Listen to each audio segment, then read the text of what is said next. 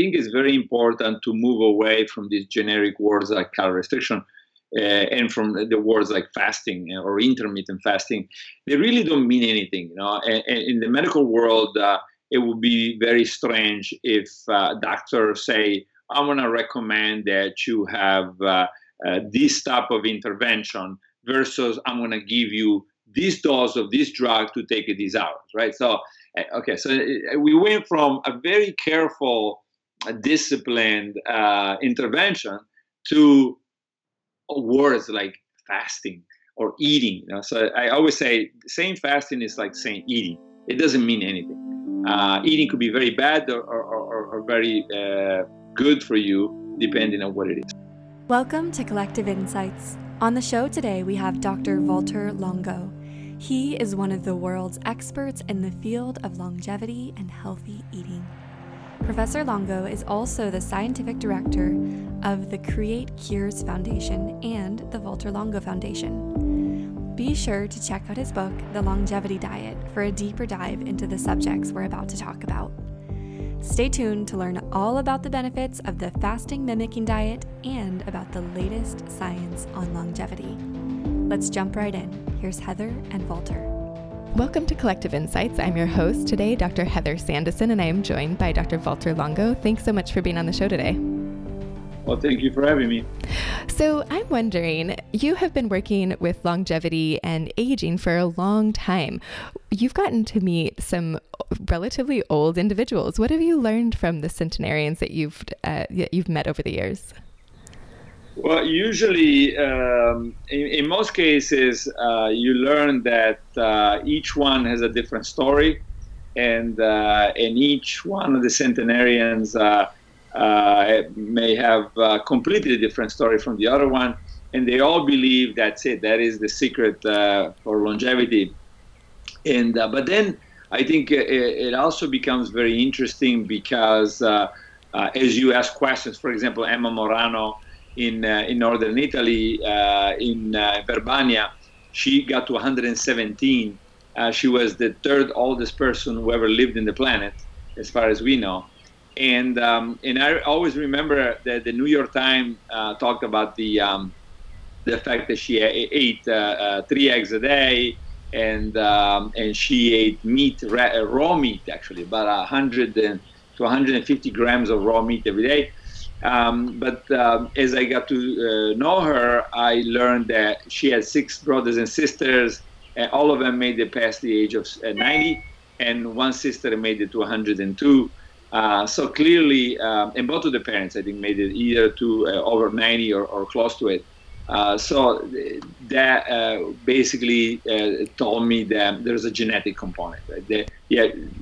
She can probably eat as many eggs as she wants, and she's still going to make it to a very old age. So that's just an example to tell you that when you go to these subjects, you hear stories, but some of the stories are also very important in sort of being compared to the real data on millions of people and in the lab, et cetera, which then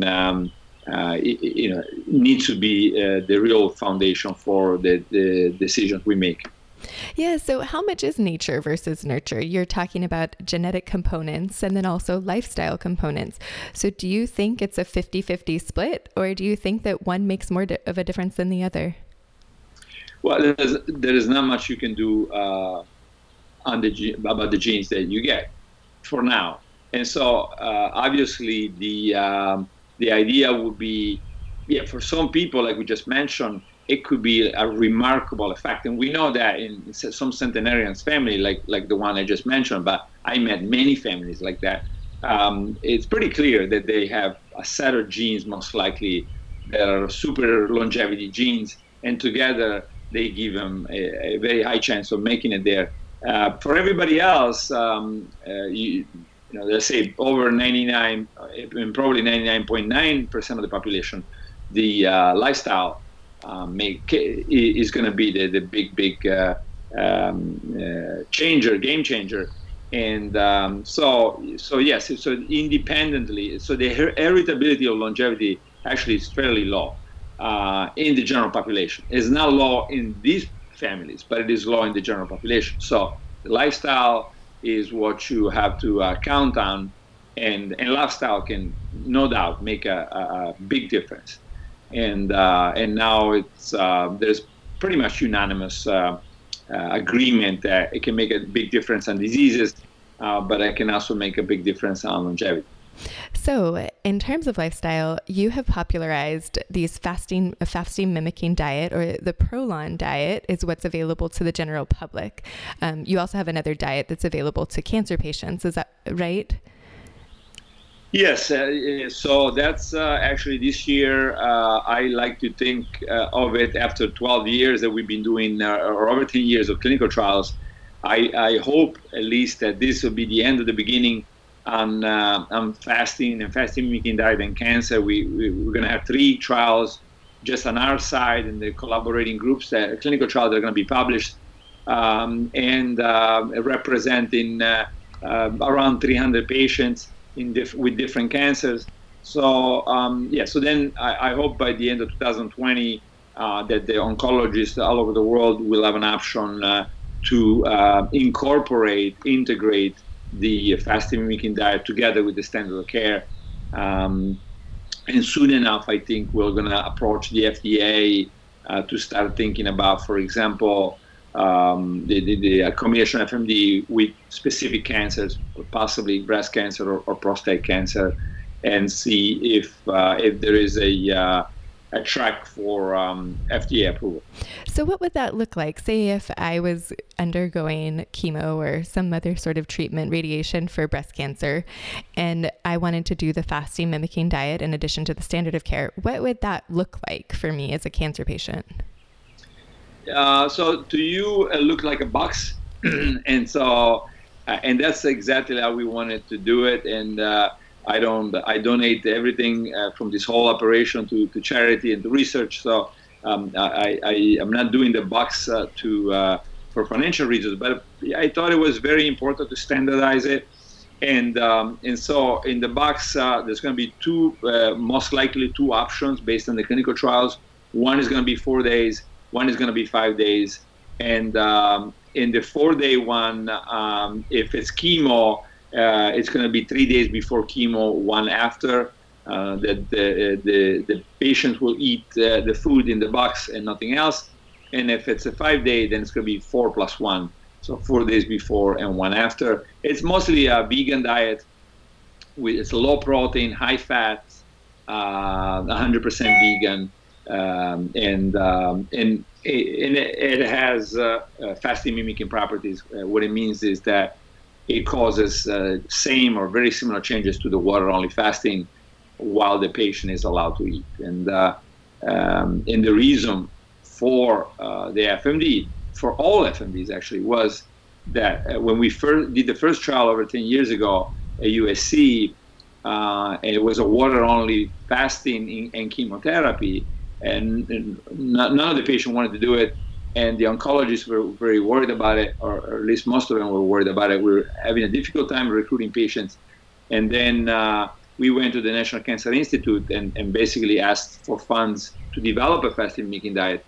And thanks to them and other funds, we did it. And so now it's available for lots of different applications, not just cancer. So FMD is the fasting mimicking diet. And for cancer, it would look like a box showing up. You would do it 3 days before chemo, 1 day after. And what if I'm just a normal person, healthy, a patient of mine who's, say, in their 50s? As a doctor, if I wanted my patient to be on one of these diets, what would that look like for them? And how would it be different if it was a cancer patient? Yeah, so we published a trial on 100 subjects 3 years ago, normal subjects.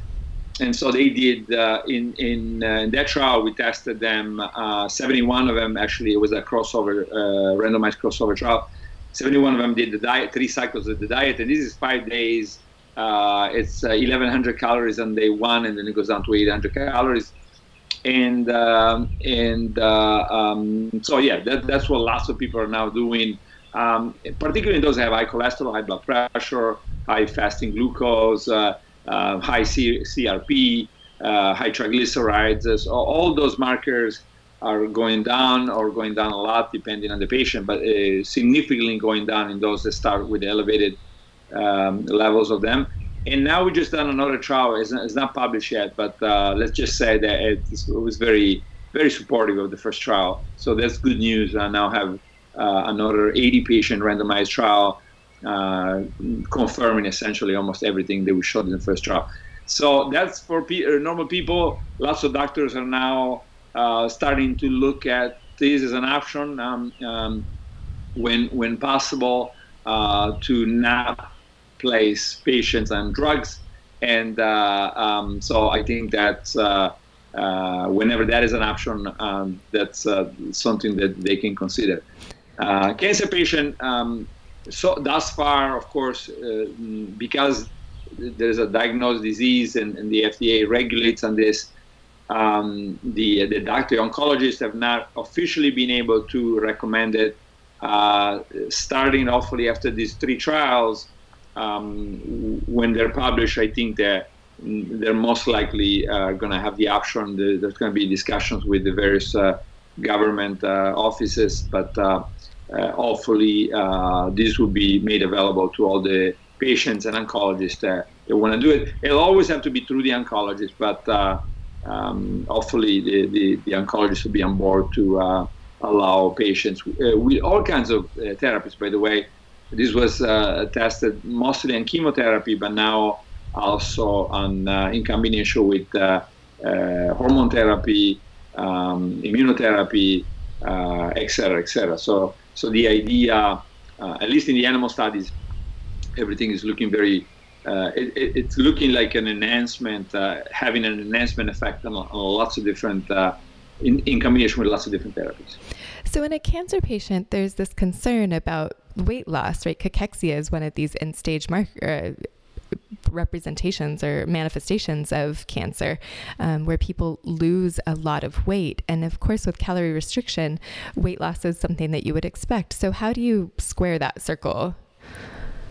Yeah, I mean, I try to stay, we've been trying to stay away from these generic words like fasting, calorie restriction.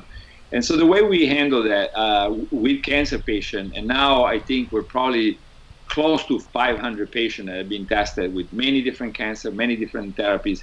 So this is why we want to standardize it. We want to move away from generic words that are almost for sure going to help hurt the patient.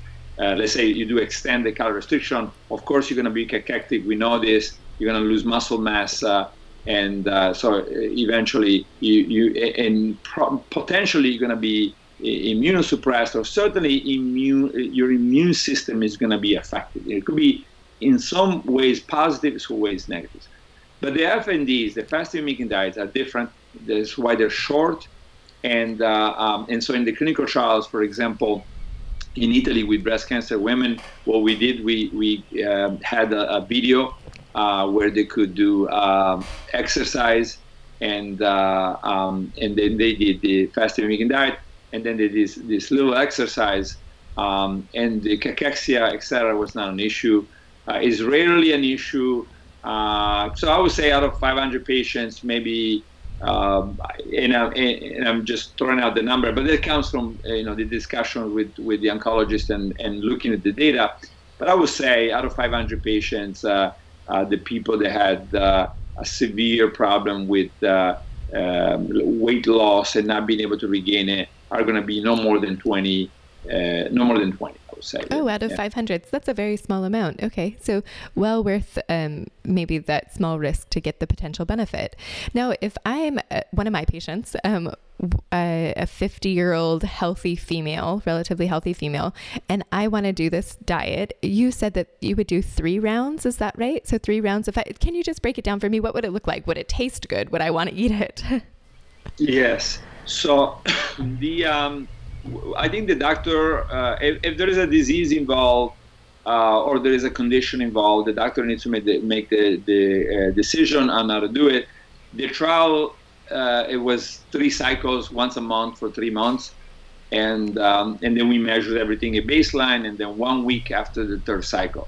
But I think it's perfectly fine to say do it every 3 months, or do every 4 months, or do it every 2 months, and let's see what happens. Especially, let's say somebody was fasting glucose of 98, so probably moving towards insulin resistance.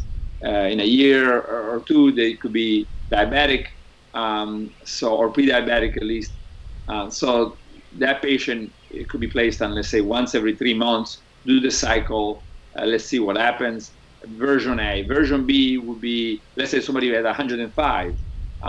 Maybe then that's already a pre-diabetic person, 3 cycles, see if they move back, and then see at the end of that, and this has happened in the clinical trial, at the end of that, let's say that they go from 105 to 90, then see how long it takes for them to go back to 105, and time the FMD based on that. It might not work on everybody. It worked on average in the general group, but it doesn't mean it's going to work for everybody. But I would say it should work with a lot of people, and then it's just a matter of identifying how many times a year they have to do it to stay in the normal range if they are responsive. So in my practice, if I see a patient who has prediabetes, then I'm usually recommending some sustainable lifestyle interventions, right? Like reducing your carbs, reducing your sugars, certainly going in the direction of potentially a grain-free diet. But I would say that for my patients, the recommendation is to do that every day, not for 5 days every month or 5 days, 3 times over the next few months. So does it matter what patients are eating in between the cycles, or are you not even factoring that in?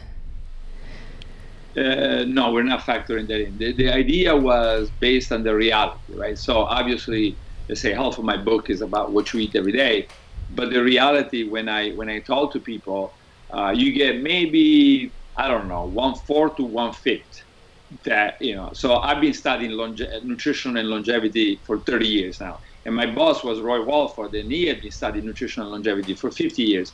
And so, we know what we're talking about as far as how do you make somebody live long on nutrition. And I would say it's probably no more than 1 in 4, 1 in 5 that will listen. And we're not talking about any radical. And I recommend the pescatarian diet. So fairly reasonable. Yes, it just has vegan plus fish, but most people could do it with no problems.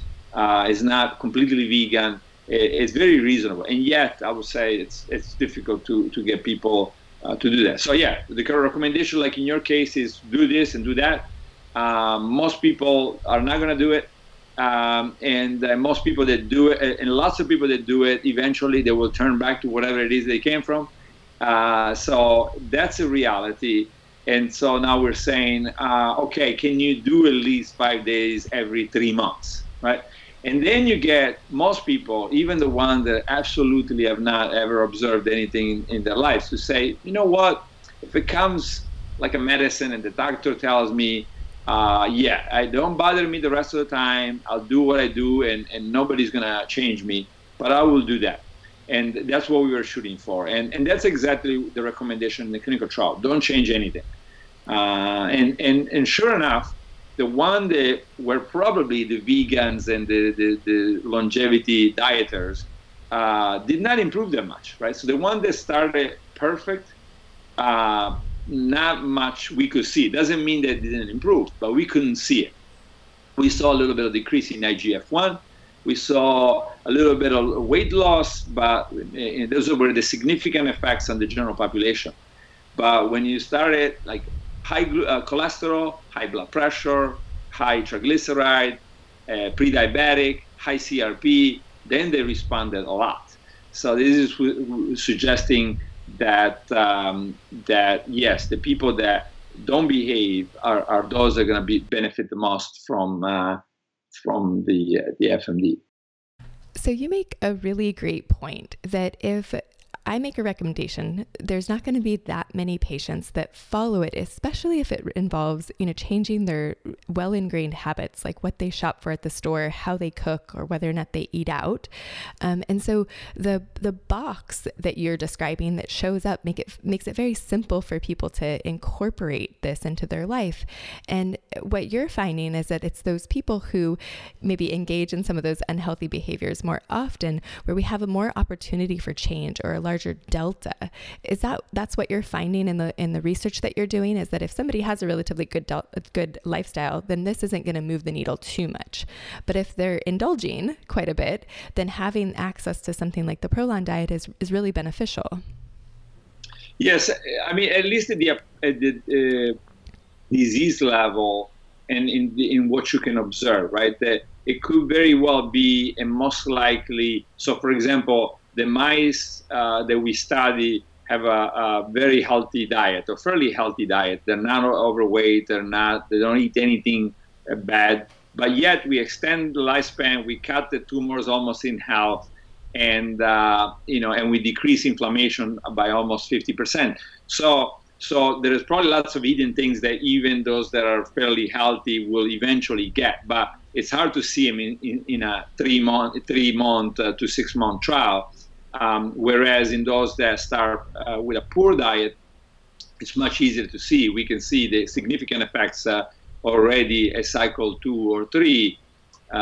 So that's a big difference. So the benefits, the other thing. So the benefits for a relatively healthy person might be longer term, not 3 to 6 months, but maybe 3 to 6 years or 3 to 6 decades even. Right. Even very healthy people get cancer. Even very healthy people get cardiovascular disease. Maybe not so much diabetes. But yeah, so you may not be able to see the effect of, let's say, the diet. What we've shown very clearly in mice, for example, that the diet is equivalent to a cycle of chemo. Right? So you give mice a cycle of chemo or 1 cycle of FMD, you see the same effect on many, many different types of cancers. So now let's say you have a precancerous cell or a cancer cell. If what we see in mice is true for people, you can see how somebody looking very healthy that has just had that first mutation in RAS, and that starts building the future malignant tumor.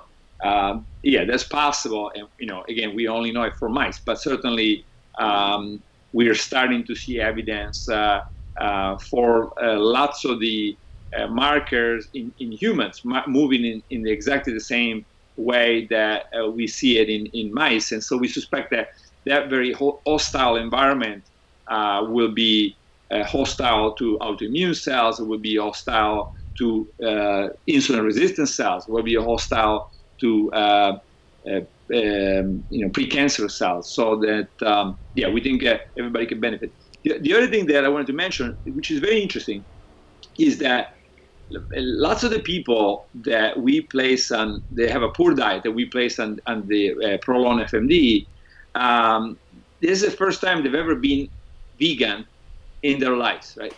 And what we observe in the great majority of people is them to say, you know what, it wasn't so bad to be vegan for 5 days. And then they almost, I would say over 90%, they're influenced by this. So in the long run, by the time they do it 2, 3, 4, 5 times, now they're starting to convert. And they're starting to say, you know what, I don't need to eat both the meat, but also those that ate lots of pasta and bread. And they tend to say, I went 5 days with none of it. And I was fine and I felt good. And so there may be also some I think, cognitive associations, sort of like the opposite of fear conditioning, right? So where you basically associate now feeling well, and you don't know why you're now looking for the same type of food, but your brain is telling you maybe we need to go that way because we were doing much better during those days. I would say that's exactly what I see in my clinic as well. Whenever I've recommended a cleanse that someone has been able to follow through on, they have this feeling of like they're less inflamed, they're clearer thinking, their sleep gets better, they appreciate losing a little bit of weight typically, and then they associate the experience with feeling better. The other thing that happens is they start to generate the habits of like, okay, this is what I shop for, that's what I eat, that's what I don't. And some of that, even if not all of it, they take into their everyday life after the cleanse. So that's amazing that you're seeing some of those things as well, that people can kind of shift the trajectory, even if it's just a little bit. That can make a lot of difference over a long period of time in their lives. So we are talking about the benefits of fasting mimicking diets. Can you list some others? So potential longevity, a reduction in inflammation. And I think what you're describing is the senolytic effect, right? Getting rid of some of these cells that don't serve us. Can you expand on that a bit more? Yes. So we've always known that there is a process called apoptosis, right? And if you look at apoptosis, it's really a clever system. And apoptosis means programmed cell death. And so it's a very clever system that during development, but also in cancer, it can kill at least some of the damaged cells and leave alone the good ones. And so it's not surprising then that maybe during starvation, when the system has to look around for something to kill and to sacrifice, right? Because not everything can stay alive. Why? Because let's say that in our history, ancient history, 50,000 years ago, we would probably regularly undergo a couple of months of no food per year, maybe during the winter season. So in those times, obviously the system has to adjust and has to be leaner, has to be smaller, and to do that, going from the summer, let's say, to the winter, it has to start eating itself, and partly by a process called autophagy, but probably part by this new process that we are describing, which is start eating cells and redistributing cells, and so it would make sense, as it does for apoptosis, that you select damaged cells first. And now, how do you detect damaged cells? Well, we don't know, but one possibility would be that everything, for example, if you look at mitochondria, everything is in a sort of an extraordinary equilibrium. And when that equilibrium is disrupted, electrons leak, and these oxidants, are generated, superoxide, hydrogen peroxide. And so it could be, and we see a lot of evidence for that this equilibrium is established in the cell, and when that equilibrium is distorted, that somehow gives the signal to the cell itself undergo suicide, but it might be also giving the signal to the immune system, go ahead and get rid of me because I'm in trouble. And this is exactly what we see, for example, for breast cancer, right? So the breast cancer cells that normally are not detectable by the immune system, now we treat them with chemo and the starvation and the fasting mimicking diet, and the immune system now recognizes them as targets to be destroyed. Very interesting. Now we're starting to show in a multiple system, and there's others that are starting to do the same. So yeah, so there seems to be a very sophisticated filtering, select, search and destroy type of system, probably for the benefit of maintaining the healthy cells, killing the unhealthy. And then what happens is the stem cells get turned on. And of course, you don't know when the food is going to come back around. So you kill lots of the cells that are not very useful, and then you turn on, for example, we've shown that in the blood system, you turn on the hematopoietic stem cells, and then when food comes back around, these hematopoietic stem cells can self-renew, so they expand and they give rise to more white blood cells, and leading to improvements in the immune profile, at least in mice. But we're now soon enough we're going to be publishing this for people. And you mentioned IGF-1. What's the role of that marker, particularly in relatively healthy patients? What do you notice there? The IGF-1, we think, is a I believe, is the most important marker for life and death. And in fact, soon enough, we're going to publish a meta-analysis on IGF-1 and mortality. But the normal function of IGF-1 is to promote growth and to promote cell division and also to prevent death, right? So this is why it's a potentially very problematic growth factor. Why is that? Because it can promote the growth of precancer of normal cells, put them in a sensitive state, then precancer cells, then cancer cells, and it can also block the cancer cell from dying, and so block apoptosis. So in fact, in mice, the mice that have record longevity are those that have no growth hormone synthesis and no growth hormone receptor synthesis, meaning that they're lacking either growth hormone or growth hormone receptor, which leads to very low levels of IGF-1. And so these mice live about 40% longer, but more important than 40% longer, half of them will never develop any disease versus less than 10% for the regular mice, right? So now you're living 40% longer, and you're really eliminating a big part of the disease in spite of this longer lifespan. So it's really remarkable. And so for the longest time, people thought, well, it must be just mice.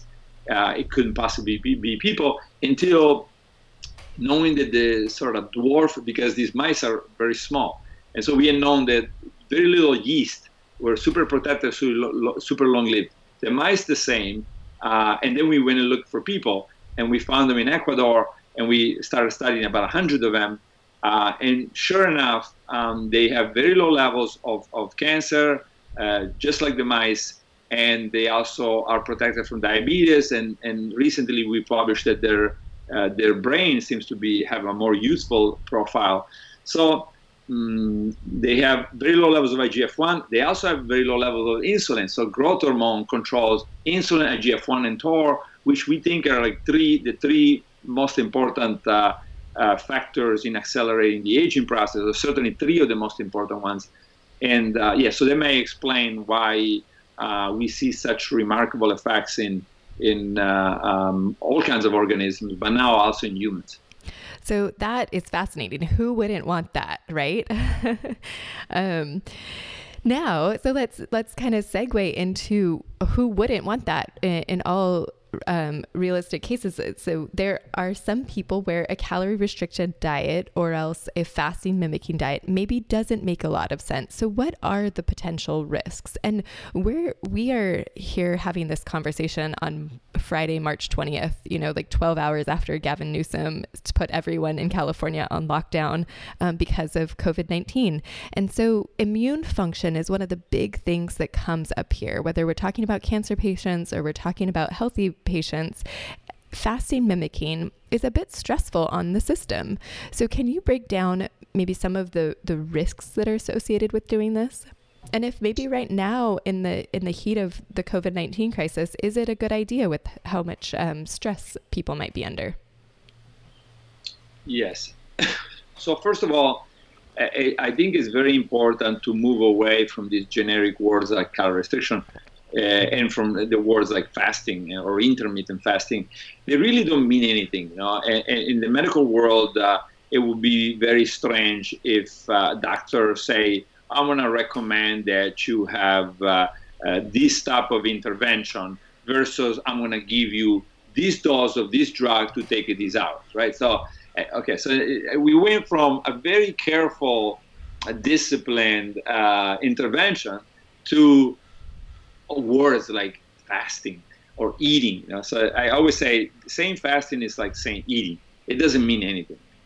Eating could be very bad or very good for you, depending on what it is. So if we're talking about extended severe restriction of calories, let's say chronic calorie restriction, which means that a normal person with normal weight would start eating all of a sudden 25% less. And that person will become very thin it would be viewed by most doctors as in danger of becoming anorexic. So that can have, believe it or not, very powerful anti-aging effects, but at the same time can have very scary effects on all kinds of systems, and most likely the immune system being one of them. And so, very few doctors, or maybe no doctors, recommend that you do this. Although the aging field has been studying this, and in fact even put monkeys on this nutrition for 25 years, and the effects, at least at the University of Wisconsin, were very good. And but you start seeing the difference between age-related disease in the monkeys who were calorie restricted and overall mortality. So the mortality caused by age-related diseases goes down tremendously. They have almost no insulin resistance. They have half of the cancers. They have 20-30% reduction in cardiovascular disease. But then they don't live that much longer, right? So suggesting there are trade-offs. And I've been trying to get an answer on the trade-offs for a long time. I don't have one yet, but there are trade-offs. And one of the trade-offs could be very well immunity. Now, if you move from that to, let's say, a 5-day fasting mimicking diet that's got 1,100 calories and has on day 1 800 calories on day 2, 3, 4, 5, you're in a very, very different domain. So then the question is, what is the benefit? What is the risk during the 5 days, and what is the risk after? So during the 5 days, if you look at the white blood cells, if you look at the lymphocytes, there is no significant difference. So then there is a difference only if you include the people that have inflammatory disease in the group. So that suggests that the small reduction temporary, it's occurring mostly because of reversal of the lymphocytosis caused by the inflammation, and not by even a temporary reduction. So there may be a very slight but not significant reduction in the 5 days. What you get after, at least in the mice, I can talk about it. In people, we haven't published it yet. We're going to publish it this year. But what you get after in the mice is clearly immune rejuvenation, right? So the immune system now, you see the lymphoid-myeloid ratio being improved. So then, in view of a viral pandemic, I would caution people to be very careful. Even though we don't see decrease in white blood cells, we don't see decrease in lymphocytes temporarily, at least in those that don't have inflammatory issues. We don't know, right? We don't know, could it make it better or worse for you during the diet? We don't know. We do have the only evidence that I've seen is a paper. It was published in Cell, the famous journal, a few years ago in mice, and it showed that several viral infections, if you have a major decrease in glucose, and that could, during fasting, that could negatively affect or help the virus. So then the recommendation that we've been giving is if you have any risk, if you're at risk of, let's say, medical professional, but also somebody near somebody that has been infected, probably better not to do any fasting mimicking diet. If you're isolated, you maybe already had the coronavirus, or and you are very, very low risk, then I would say it's probably okay. Talk to your doctor if you're concerned, and if you do get any symptom, then stop. So yeah, I would not, in any suspicion of symptoms or symptoms for the flu even, not just the coronavirus, stop the diet, begin eating normally, because again, that sugar level could be important. Is it for the immune system? Is it because it's reducing ketone bodies? We don't know. Nobody knows. That paper specifically talk about sugars being effective by reducing ketone bodies, by reducing ketone bodies. But we definitely don't know. First of all, we don't know the effects in people, and then we don't know the mechanisms. But I would say it'd be good to cautious and eat normally, at least based on the data we have, if you are infected or if you suspect or are at risk of being infected. There's still a lot to learn in this space. So tell me, what is going on in your lab? What are the questions that you are aiming to answer this year and the next? Yeah, so now we have many clinical trials. I think we have 25 clinical trials ongoing right now, and they go from Alzheimer to multiple trials on diabetes type 2, diabetes type 1, multiple sclerosis, inflammatory bowel disease, and then we're continuing to work on this multi-system regeneration, rejuvenation. So how do we maximize this? Can we do this in the brain, for example? Can part of the brain be regenerated and rejuvenated, or is that simply something that is mostly seen in organs that are known to be include hyperproliferation? So those are some of the things we're working on. We're trying to apply this to many diseases, and of course we're now. It's a very exciting, after 30 years of work. It's a very exciting next couple of years, because now we're seeing everything being tested. Right? So now we have, for example, very soon we just finished a trial. We're going to publish it soon. But Leiden University is about to finish a trial on diabetes and the fasting mimicking diet. And again, we're going to see 3 trials on cancer this year. So yeah, very exciting year, because we see all of this basic research and translational research now being tested. It's not going to work for everything, obviously, but it'll be exciting to see for which disease it works, and both at the therapeutical level and also at the preventive level. So take me through your 5 pillars of longevity. I really appreciate that you incorporate a systems-based approach whenever you think about an intervention. So can you talk through what the things that you want to make sure are incorporated into any view of living longer? Yes, so I think it's very important that we move away. As you know, now lots of people are stop listening to all of us, because they feel that there's too many opinions. And if you look at it carefully, the people that have really spent their lives doing this generally agree, right? There is some disagreement. But whenever I go to conferences and you have some of the top people that have dedicated their lives to nutrition and longevity, there is not much of a difference, right? So between the different people, and so I think that the 5 pillars had the job of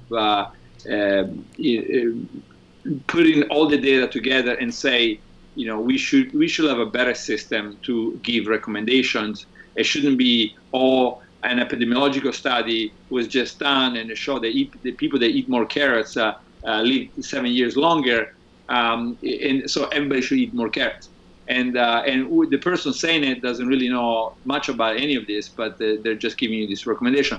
I think it should be, okay, well, let's go look in all the pillars. So the centenarians, do they eat more carrots? In the clinical trials, randomized, if you give people more carrots and versus a control, do they do better in 6 weeks, a year, or whatever? And then basic research. What if you put mice on more carrots and you keep them on it for 2.5 years? Do they live longer?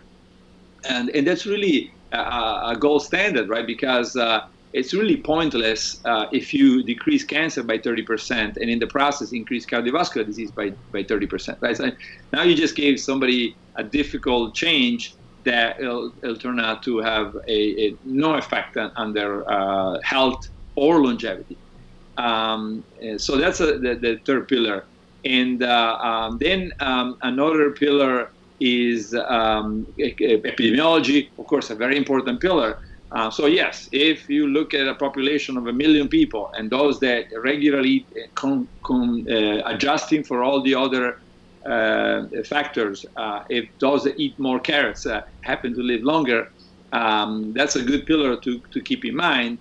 Then finally, my 5th pillar is complex systems, and I wanted to also have a pillar in there that kept in mind the reductionism of a physicist and say, when the other four pillars cannot explain, go to a machine like a plane or a car and look at, let's say, oxidation. How does oxidation affect a plane? And how overuse affects a car, right? So, for example, if people ask, if you look at the data on exercise, let's say strenuous exercise and health and longevity, is not that clear. So is it good? Is it not so good? So that's when you might go to the fifth pillar and say, well, what happens if you drive a car for 500 miles a day after 20 years? Most people will agree that's probably not a good idea. It's not going to be a beat up car after. So yeah, so then that pillar, I think, looking at systems that are complex like a car or a plane, can help you make a decision, even when the data doesn't really, it's very confusing because, of course, exercise got a lot of benefits. And so then the recommendation is do 150 minutes. And yes, you could do 300 minutes a week of exercise, but probably 150 is better because it's got, epidemiologically speaking, the same effects as 300 minutes or close to it, but it doesn't put you at risk of wear and tear. I see. Balance, it sounds like, is one of the pieces in there. So tell me about your diet. What did you have for breakfast this morning? What do you eat? I eat,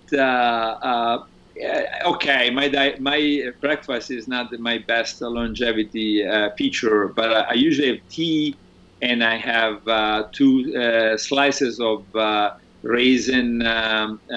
cinnamon raisin bread. I'm also my own self-experiment, so I use a continuous glucose monitor recently to see what it does. And sure enough, I shouldn't probably do it. Should have a better breakfast, but it's my only violation. I like it, and doesn't bother me at all. So I'm okay with it. But I wouldn't recommend it this way. But it's fine. But it does cause a insulin, a sugar spike, a glucose spike, and therefore insulin release. So it's probably not a good thing. But then my lunch usually is either no lunch when I gain weight, or something that is almost completely vegetable and olive oil, and the rest of the time. And then I usually have a pretty big dinner. My typical dinner is maybe 60 or 70 grams of pasta, and then let's say a lot of chickpeas. And lots of vegetables. So it's about a pound of food with only a small part of it, which is pasta. So this is the typical dish that I eat. And this is also very much the typical dish that people used to eat in those very long-lived towns. And the interesting thing, if you look at some of the centenarians that used to eat like that, when food was not that abundant, they still eat like that, and they like it. They don't, and that's what I really appreciated. Some of these dishes that I think they taste great, even though they're so simple, and to a lot of people they might look like not ideal. So now, for example, in Italy and all over the world, you see people with these dishes full of the pasta, very low nourishment, lots of starches. And in the end, you're just hungry all day. You're going to get a big, like I do for my bread in the morning, another big spike of insulin. And so I think that those are the adjustments I talked about in the book. So eat a lot, don't eat less like the Okinawans do. Eat more, but eat more in this way.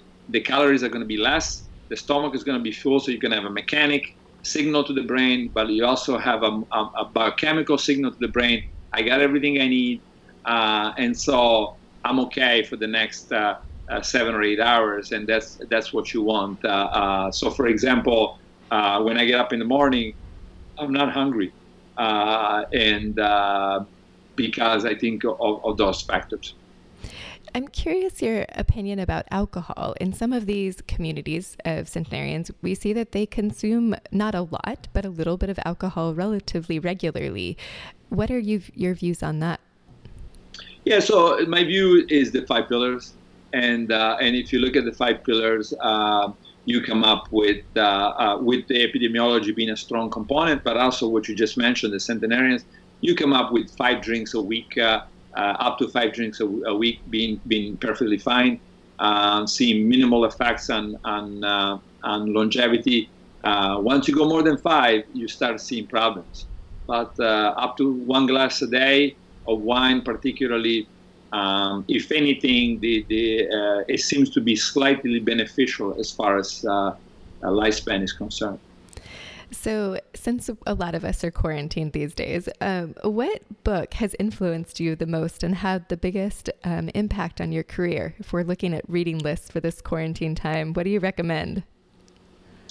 I mean, certainly the Roy Walford, my former mentor. Yes, his books.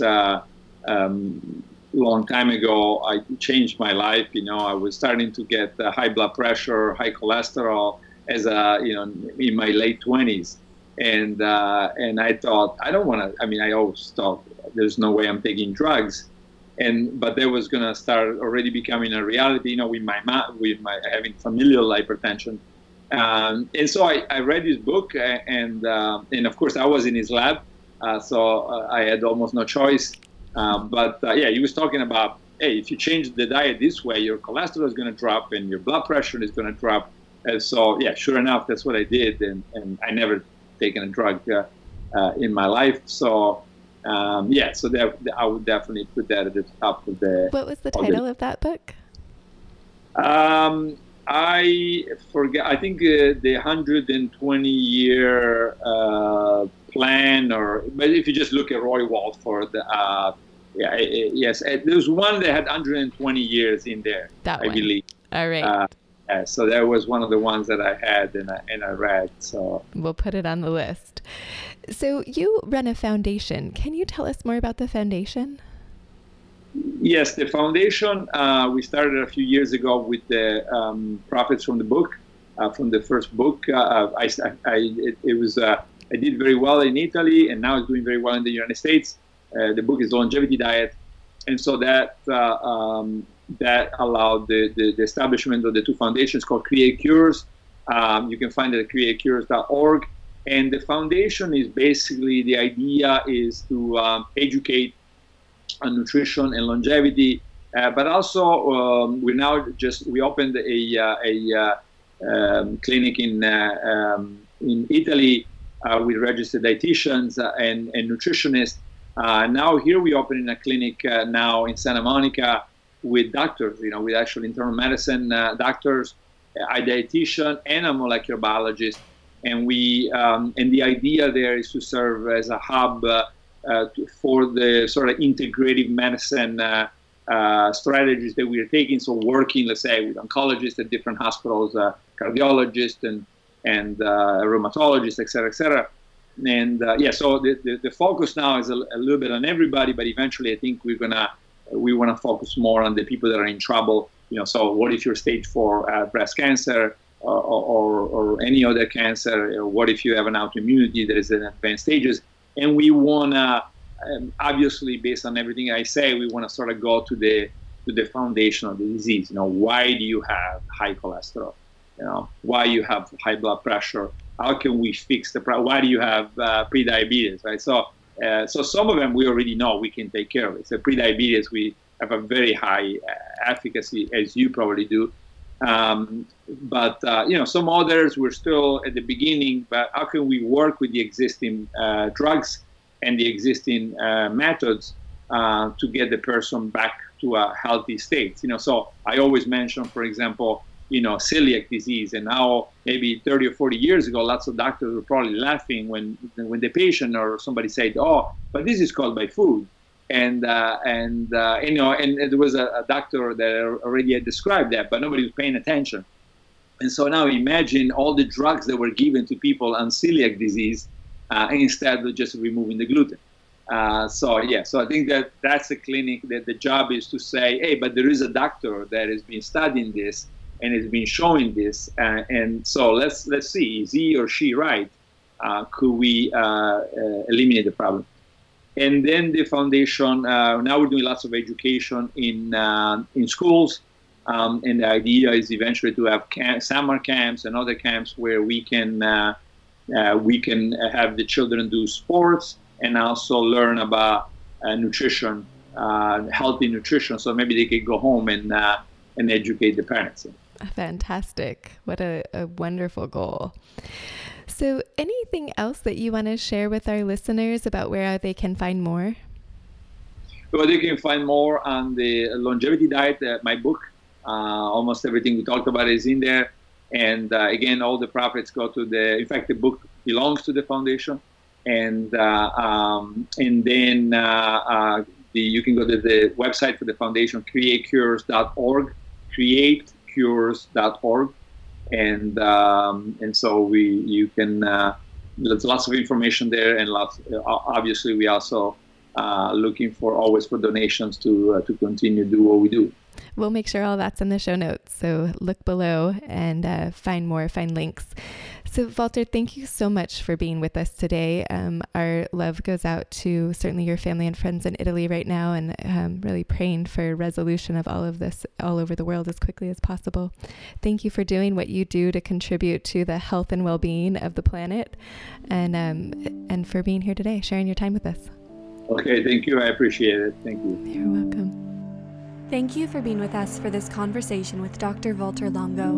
If you didn't know already, one of the other things we do in the collective is create supplements for better cognition, better aging, and more energy. If you're looking for any or all of that, go to neurohacker.com to learn more. And as our gift to you, we're offering an additional 15% off your first order using the code podcast65. If you have questions about this content, please leave them on our site at neurohacker.com/podcast, and we'll work to get those answered on a future episode.